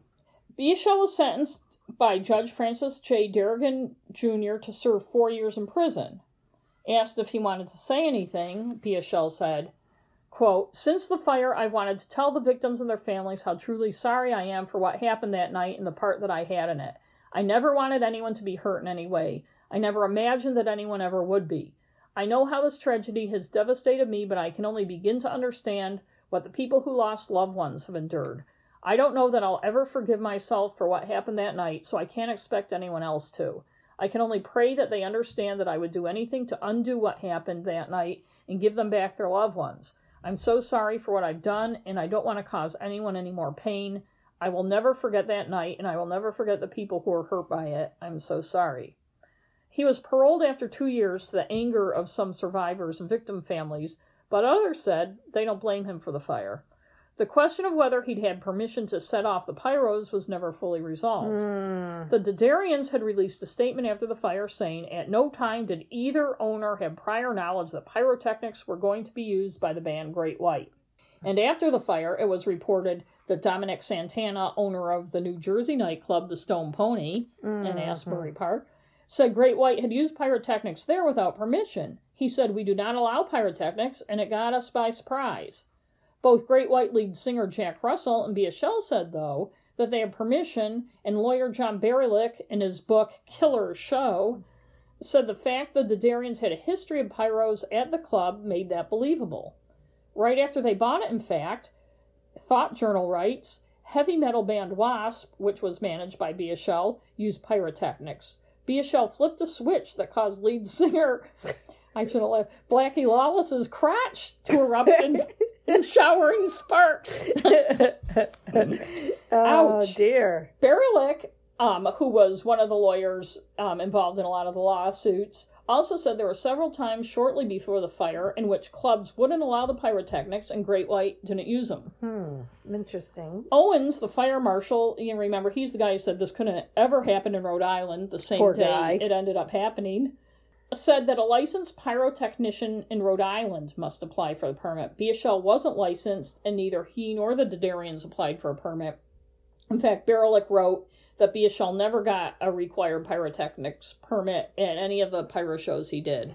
But again, I'm not saying he's, like, totally innocent, but if it were my club, I'd be making sure if there were pyros. Well, see, I would say that I don't think pyrotechnics should ever be used indoors at all. Yeah, they don't make me comfortable. I think that sounds like a very bad idea. Jeff and Michael Dedarian had originally pled not guilty, but in September 2006 changed their pleas to no contest. Michael Dedarian got the same sentence BSL did, 4 years imprisonment and 3 years probation. He ended up serving more time than BSL, though, according to news accounts, because he wasn't a model prisoner, including breaking rules at work release that got him transferred from minimum security to medium security, and he lost his work release. Jeff, who hadn't been as involved as Michael in buying and installing the foam, was sentenced to 3 years probation and 500 hours of community service. Some of the major lawsuits were against American Foam Corporation, Anheuser-Busch, which advertised the concert as well as supplied the beer, the town of West Warwick, Great White, and TV station WPRI, and there were many more to list. Those were the major ones. All the defendants settled, and the total of all settlements was slightly over $176 million. Jeez. There are many aspects to both of these fires, and there was just too much to go into a lot of the details. For instance, the Cocoanut Grove, the huge changes in burn treatment pioneered by Mass General when they were dealing with the victims. I remember reading in that book that people thought burn deaths were caused directly by the burns, when it turns out shock and infection are the biggest causes of burn deaths. And other things. In fact, that's the place now, Mass General is now the place to go if you have burn injuries. And also how the hospital is operated. 300 injured people went to Boston City Hospital because it was nearby. And Boston has a zillion hospitals, and some of them didn't get anyone. So they did more of a plan about that. They were already doing disaster planning in Boston because of the war, and this helped with that. So there's a lot of angles to that. Research regarding the psychological impact of things like that on responders and people involved after both fires was done. And, of course, the tweaks and changes to fire codes after both fires. But as Robert Moulton said shortly after Cocoanut Grove, there's a bigger issue. Laws don't work if they're not enforced. And as long as there are humans, there will be greed and lack of insight, to put it nicely, as well as corruption, which I believe had a lot to do with Cocoanut Grove's issues, that allows tragedies like this to continue. There was a long, involved process for a movement to make the station site a memorial, and that could be a story in itself. Any of you from Rhode Island who are listening, don't knock me for not going into that. There is a memorial there now. In Boston, the Cocoanut Grove site was a parking lot for a long time, and then the streets were changed as urban renewal took hold. A small bronze plaque was placed on Piedmont Street near the site of the revolving door in the 90s, but it's been moved several times as development of the neighborhood takes hold. And I don't know where it is right now, but I remember reading the story in 2012 that it was difficult to find. Led by the NFPA, a movement began in 2012 to gather interviews, memorabilia, and more from the Cocoanut Grove fire in an effort to keep the conversation going. Like so many other things we talk about, the only way to keep them from happening again is for people to understand how they happened in the first place. Right.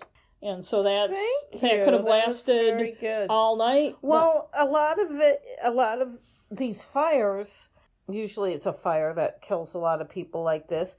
Like there was that nightclub, there was a documentary about the Upstairs Lounge, is that what it's called? It was a gay bar in New Orleans. Yeah. Same thing. A lot of it is the fact that there aren't ways to get out. People don't want to think that this might happen, so they don't really plan for it to happen. Right. They can kind of give lip service to it, but then not actually do what they're supposed to do. And also, psychologically, I remember reading this somewhere, that in times of, like, crisis or panic, people tend to, like, go out the way they came in, even if it's not the most logical place to go. You know, because it's just your instinct to do it. And also, speaking of all the other ones, like the shirtwaist fire, I know that there have been many, many, many deadly fires and stampedes in the world and the U.S. In fact, it's a little ridiculous for that guy to have said a stampede deaths can't happen here, because they can happen anywhere. Yes. Look at the Who concert. Yes, I was just thinking about that. In fact, in 1979, when I was a freshman in college, the Pope was in Boston, and my roommate and I and a bunch of people took a bus to go to this big mass they were having on Boston Common. So here you are in the total open, and they had the Pope and a bunch of bishops giving communion. Now I can't remember how many people were there, but it was tens and tens of thousands of people. Sure. But my roommate Colleen and I decided we were going to go get communion, and at the time, she's no bigger than I am. We were both like 5'3" and probably 120 pounds or whatever. And the crowd surged towards the front, and we were like grabbing onto each other. But my feet were literally off the ground. We had no control over where we were going. That's a scary feeling. And it's a scary feeling. And that was before the Who concert. But then later there was the Who concert where I think 11 people died. No, I think it was 79. It was winter of 79, like December of 79. But in any case, I don't want people, well, you can criticize us for whatever you want, but I was looking at 2 nightclub fires and things that were kind of unique to those in similarities between the two. And I know that there are other many fires that deserve 60 years apart, but but it's funny how so little many things change. Right. So many of the same things, including toxic gases, materials that shouldn't have been used and were used that were not noticed or ignored by inspectors, that the owners either didn't care or never bothered to find out if it was okay. And I can remember reading stories about the Didarians, how the noise, that really went into the noise issues, and how basically the club was going to be, now I can't remember all the details, but they just struggled to find ways, because it's this old wooden building, and they have friggin' metal bands playing in there. You know, maybe the solution is that's not the place for you to try to make a living. But I hear constantly people in the line of work I'm in complain about codes and how onerous they are and how hard it is to make money when you have to adhere to codes. A lot of people, the majority of people, think they're important, and I don't want to sound like like Mike Brady or something, but there's a reason these codes exist. And I think if nothing makes that more clear, it's these 2 fires. And I've found that usually, I mean, this also sounds like a stupid aphorism or something, but if there's a rule or something, there's something that's behind it. Right. Like at work, I work at a big box, and they're always safety, because they can get sued very easily. But anytime a new safety rule pops up, it's because someone did something that made somebody realize, that we better have a rule about that because it's unsafe. Right. So there's usually something behind it, the regulation. And I know people are like, well, that's never going to happen. Right. Well, you don't know that. Right. And also, if you own a business, if you can't afford to make that business safe for human beings to be in, then you can't afford to have the business. And look at the alternative. 100 people died. Many were disfigured or ruined for life. Of the PTSD of everybody that was there. Yeah, I'm not going to say you want to watch that video, but anyone who thinks I'm overreacting, and you don't even see anything. I know, but I just remember listening to the people screaming and calling people's names, and to realize that 1/4 of the people in there didn't get out, and to see like the photos too of the people piled like friggin' logs in the door, reaching, trying to get out. It's just horrible. And I think there are people who don't care. Barney Walesky flaunted the fact that he didn't have to do the stuff he was told to do because he was buddies with Morris Tobin, and a lot of people brag about the corners they cut, flouting rules, and what are the stakes? I guess it depends. I mean, but when it's human lives at stake, and there's nothing, it's nothing to brag about, right? And there's nothing to fault any victims about. They went to a place that they assumed was a safe place to go. Even if someone was drunk, that has nothing to do with it, right? I mean, and I know they're in a bar. Like Great White was sued. I agree with you. I don't think pyrotechnics should be used indoors, but they had used them, And if there hadn't been the illegal foam on the walls, yes, there wouldn't have been a fire. That's true. I feel bad, and I remember feeling very bad for Dan Bieshel, and I'm not saying he's blameless, and I don't know who had permission and who didn't, and blah, blah, blah. But first of all, Jeff Darian was there. He was there. He must have seen them setting up. I know. The pyrotechnics weren't hidden. So, and I'm going to have to read that book, Killer Show. But as I said a few times, just like the Coconut Grove, even if that poor kid did light the match, fires are going to start. Things are going to happen. It's what happens after the fire starts. Yeah. That's the key to how well your safety measures. Yeah, if you have sprinklers. Can you imagine being like in this place with deadly smoke and flame and seeing a door and saying, oh my God, I can get out that door, and then going and opening it and it's blocked up with bricks. I know. Or it's bolted shut and you can't get it open. And then all of a sudden there's so many people piling up behind you that you can't move and get away from it. The whole thought makes me want to...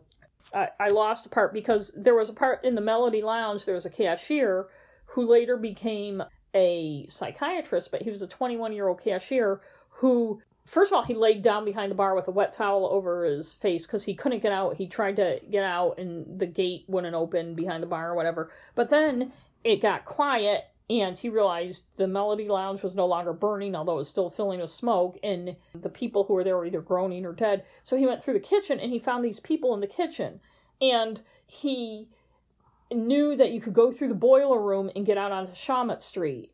And he opened the door to the boiler room and there was no fire in there, but it was warm because the boiler was in there and the people wouldn't follow him. Oh, so he went out and he said, okay, I'll try to get you help. And they all were overcome with smoke and died. But by the time he could get firemen to go back and find him. And another psychiatrist whose names I don't have, and I feel bad, I think I lost a whole page of my thing, said the Coconut Grove was a perfect example of panic response. And they used it actually for research on that how some people like Saul Davis, the 21-year-old doctor, and this guy, the 21-year-old cashier and stuff, managed to put the emotions aside and say, I am going to get out of this place. Yes. And then other people panicking. The problem is when the people who are panicking keep the people who they freeze. Well, it's funny because we have to take the active shooter training at work, and one of the things it tells you, which we kind of laugh at because of the way it's depicted in they have little slides and stuff. Yeah. But it says some people are going to not want to go with you and you have to just leave them and go. That's true. They said there are going to be people that you cannot get to move because they're just going to be like in the Poseidon Adventure. Yes. But you just have to do it. Can't try to help people if they're not going to, you know, and that's the thing. They're just the way some people react. Yes. And I'd like to hope that I'm not going to be one of those people that But you don't know, as we learned on Hidden Brain. If there's an active shooter, I'll probably get shot. Is that Hidden Brain, you have to listen to that Hidden Brain episode because he talks about, I don't think he talks about active shooter, but people think they're going to react a certain way in a situation, then it happens, and they just don't. But I think that's why when you're in the Army or when you're in some kind of a training for something, that's why there's repetition, and they make you about that. And they make you go through it. They put you in these extreme situations and so condition you to react rationally instead of panic. That was very interesting, and I didn't know what you were going to do. Yeah, you didn't, and I got very excited and then kind of overwhelmed because particularly at Coconut Grove, the amount of stuff. Shit. I was just Googling it to see pictures while you were talking. The link I'll put on our website is the NFPA's. They have a page that has links to all sorts of things like the Boston Fire Walking Tour. Yes, and the and video. There's a fire museum. Yes, which we should go to sometime. Yeah. I guess that's it. Okay. And we'll have our recommendations. Yes, we're doing some recommendations. Okay, now it's time for our recommendations. And since I've been talking for a long time, you get to go first. All right. This is our Negative Nellies watching. Yes, Negative Nellies for those of you who... I got to put up a page on the website that explains it. It explains it, but basically we start with a 10. Right. And then we remove points. Yes. Because we're negative. And yes, and there are peeves about things. Yes. If you've never heard it before, You can listen to our other shows. I don't really remember what show we explained it in. Well, probably the first time. Or something. But it was a couple of years ago. Yeah, it was. Anyways, I watched a show called Murder in the Heartland, which is an ID show, but it's on Hulu. I don't have ID, so I get Hulu. And I watched the first season. I think it's just, there were only 6 episodes. And when I looked on IMDb, it looked like that was all there was in the first season. A lot of those ID shows are really cheesy. Yeah. And I thought this one would be similar, but it actually has some good things about it. It has no narrator. Which always, it seems to cut back a lot on our negative points because there's less of a chance of some of our things that bug us. So I will go through it and then I'll talk some more about it. The first one, bad reenactments. I'm going to take off half a point. Okay. It did have reenactments, but they were the kind that aren't too specific. So you kind of saw impressions of things happening, like if someone was getting attacked or something. Right. But you didn't see, like, people acting it out and stuff. So I'll take off half because I really, in general, do not like reenactments and don't think they're necessary. I think there's other ways to show things, computer graphics, if you need to show how something happened. Right. Reenactments I always feel like when they have reenactments, it's because they don't have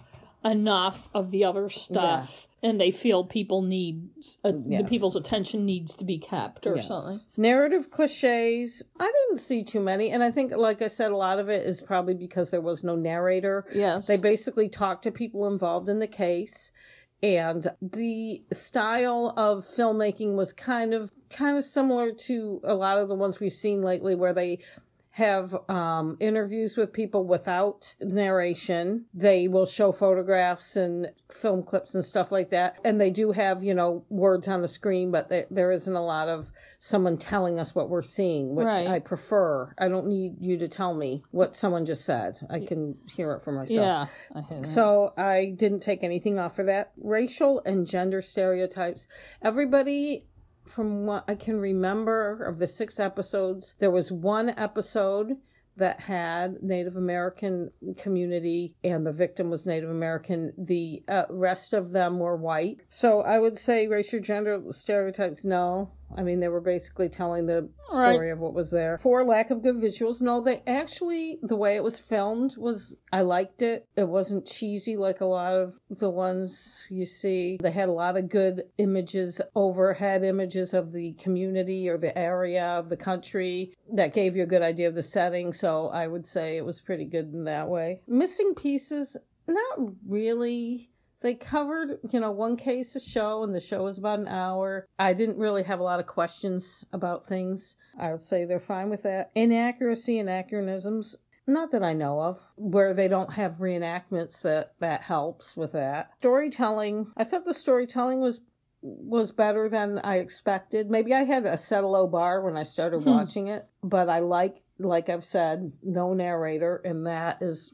what I really prefer. I feel like you can tell a story just as well with the people you're interviewing without somebody voicing over a bunch of stuff. I mean, I guess sometimes it depends. It doesn't always bother me, but a lot of times it seems unnecessary. Right. Freshness.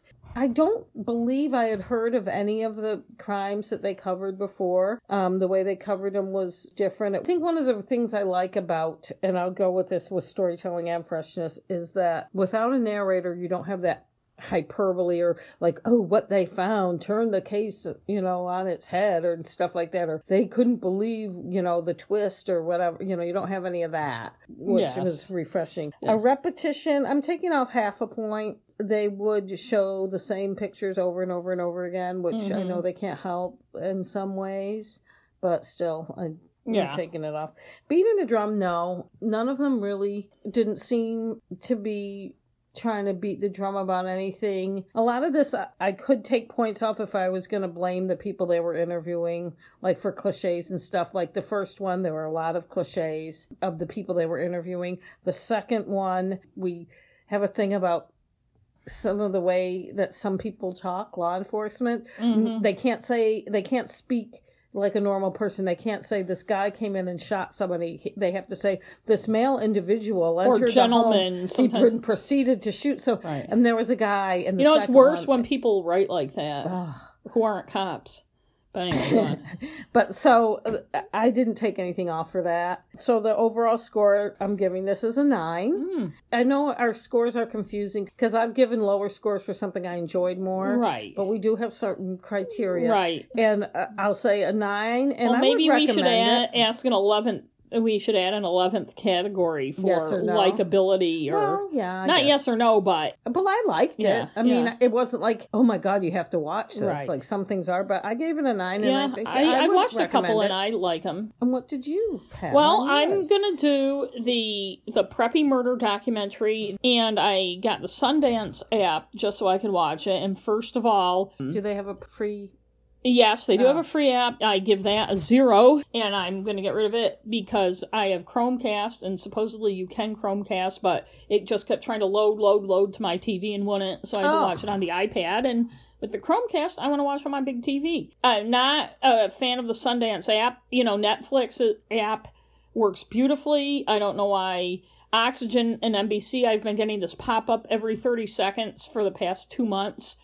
About my volume or something, and it's very annoying. I can't get rid of it, and I was told to, delete my cache and all this. It doesn't matter what I do, I can't get rid of it. It should work if you're paying for it. Yeah, well, I feel like if other places can do an app that works, why can't other places? But I digress. Yes, you are digressing. So this is about the murder of Jennifer Levin by Robert Chambers in New York in 1986. I'm pretty familiar with it. I followed it at the time. Yes, I remember. I'd like to say, before I get into it, a little something about the narrative surrounding the documentary. I keep hearing a lot of sweeping generalizations. Everybody thought he was this good-looking prep. No, I thought he was creepy the first time I saw a photo of him. Too. And I was 25 at the time, most of the young women I knew at the time thought the same thing. Yeah, me as well. Everybody blamed her for being 21. A slut. Maybe the tabloid journalism did, but I think most of us didn't buy the narrative from the get-go and knew what it was. So I know it's easy to look back 30 plus years, and especially people who don't remember much about the thing when it happened. But being a 25-year-old woman, I followed it closely, and a lot of the narrative surrounding the documentary, it's like people are walking on the moon for the first time or something, and it's just not what was going on back then. Bad reenactments, I'm taking away a point. Ooh. Because there aren't a lot of reenactments, but one of the big issues I have is that, like at the beginning, when her body is found in Central Park, they have reenactments that kind of blend into what's going on, and you can't delineate between what the crime scene photos are and what the reenactment is. And there are things that are obviously reenactments, certain close-ups and things, and I want to know what the real thing is. Yes, they could have a little thing that says reenactment in the corner. Oh, right, and those reenactments aren't necessary. They had so many crime scene photos don't show, like when he talks about sitting on the fence watching them, people come, Robert Chambers, that morning, it shows the guy sitting on the fence as the police are coming. Just show crime scene photos. I don't need to see a reenactment of him sitting on the fence because he said he was. I just feel like the amount of real video and photos that were available, there's no reason to have reenactments. It doesn't enhance the story. Narrative cliches. There is no narration that I can remember, and I meant to go back and review this, but I ended up not having time. I do feel, I'm going to take away half a point, because I know we always say what people are saying, even if what they're saying are cliches, you can't. But I feel the way, especially over the course of a miniseries, the way quotes are used and the way people are used, that I felt like it skewed towards certain things, nothing like major, towards certain cliches, like that there were these rich, fun kids.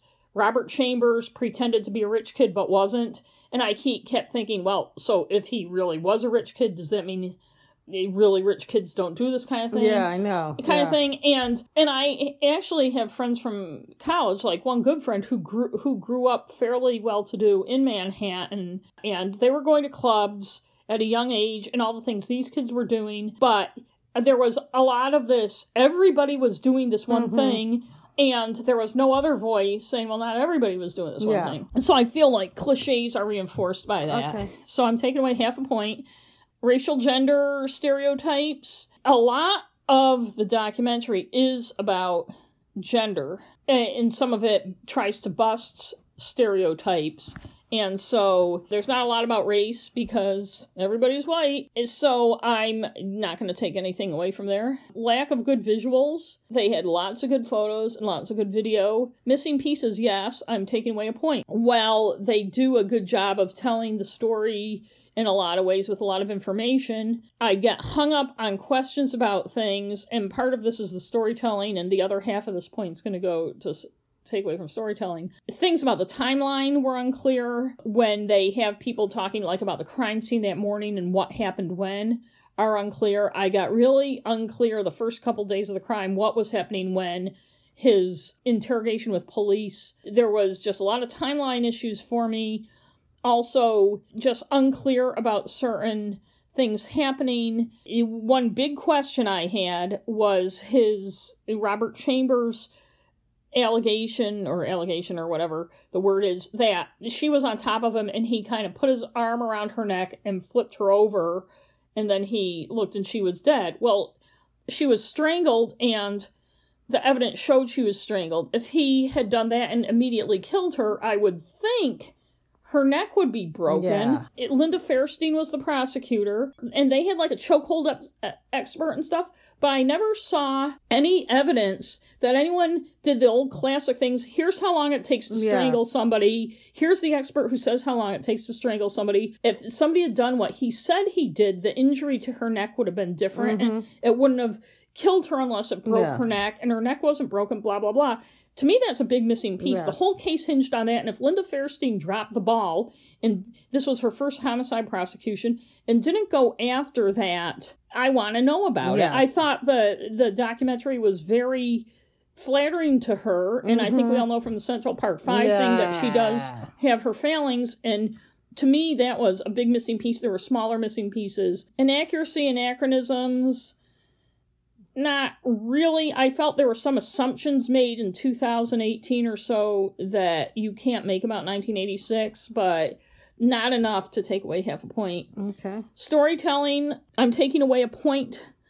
Well, make it half a point. Make it half a point because they did do a good job, as everybody's, all excited about, of telling Jennifer Levin's story and showing who she was as a person and blah, blah, blah. And as we know, there was a lot of victim shaming around this. Yes, there was at the time. But I feel that they miss a lot of the, like, Robert Chambers' interview with police. It would have been great to have more analysis of his behavior. He was obviously a psychopath. I had questions, and it's kind of missing pieces too, but I had questions about some of the things he said and whether they were followed up on. I felt like it skipped around. I mean, it was a fairly linear story, but skipped around in ways enough and got so caught up in her friends talking about her and stuff that I felt there were key things about what happened in the timeline that were missed. Half point. Freshness. It was fresh. It told a story that many of us are familiar with, but there hasn't been a lot done on. I think I've seen a couple things on like true crime shows about it, but those basically just retell the thing. So I thought that was fine. Repetition. I do feel that some of the things that weren't essential to what happened with the case were gone on about a lot. So I'm taking away half a point. I would have liked some new information where kind of old information was repeated. Beating the drum, I'm taking away half a point. Ooh. Because the whole thing about him and not being a rich preppy, but being this, more middle-class kid whose mother was a maid, blah, blah, blah. Yes, I think that's significant, but it was gone on quite a bit. Like almost where you're feeling that if he had been rich, he wouldn't have done this kind of thing. And really, it's a lot more complicated than that. It is. So what does that... 6. Wow, that's a low score. I did enjoy watching it. So it's like what you were saying earlier. But I feel like there's this whole, at least from the podcast and stuff I listen to, that this is getting elevated because it tells the victim's stories and stuff. And also I hear a lot of crap about the defense attorney Jack Littman, who did victim shame Jennifer Levin. But defense attorneys do what they do, and he was good at what he did. And I feel like it's the role of the prosecution to counter that. And one of the issues is I didn't see that countered. And also it was kind of funny on Real Crime Profile, like Jim Clemente was crapping, he doesn't like defense attorneys anyway, but also crapping on the media. And when you talk about the media in that case, you're talking about a certain part of the tabloid media. Yes. And it's funny because this is 1986. So he's saying, so next time we have to stop reading the newspapers and show them, and we have to get on social media and blah, blah, blah. Well, I've got news for you. Social media now plays the role that those tabloid newspapers were playing in 1986. And social media is where people get crapped on and shamed and bullied, and the bad narrative gets taken. And if you read about any big thing going on in the Los Angeles Times or Boston Globe, or even your local newspaper, if you ever pick it up, you're going to read a much more neutral and well-researched and written story than you are by going on Twitter and hearing what all the people who either believe what you do or don't. So the media's an easy target. These documentaries about things that take place in New York City tend to focus on the New York tabloids and show the same headlines over and over and over again. And I'm not saying the media didn't play a big part in advancing the narrative, but it was also up to those involved in the case to advance a narrative. And if you're going to paint the media as a certain way, show what all the media was doing. What was the New York Times writing about it? You know, what was what were the newspapers on the suburbs writing about and that's the thing, too. Back in 1986, as you know better than me, there were a hell of a lot more newspapers than there are now. Yes, there were. I don't think people understand what a role that newspapers and TV news and magazines like Time Magazine and Newsweek played in people's lives that they do not now. I mean, the internet changed but part everything. of the thing with this is how the media, advanced the narrative about her. But it's funny. There were more. It was a more varied thing than just what the New York Post was throwing on the front page.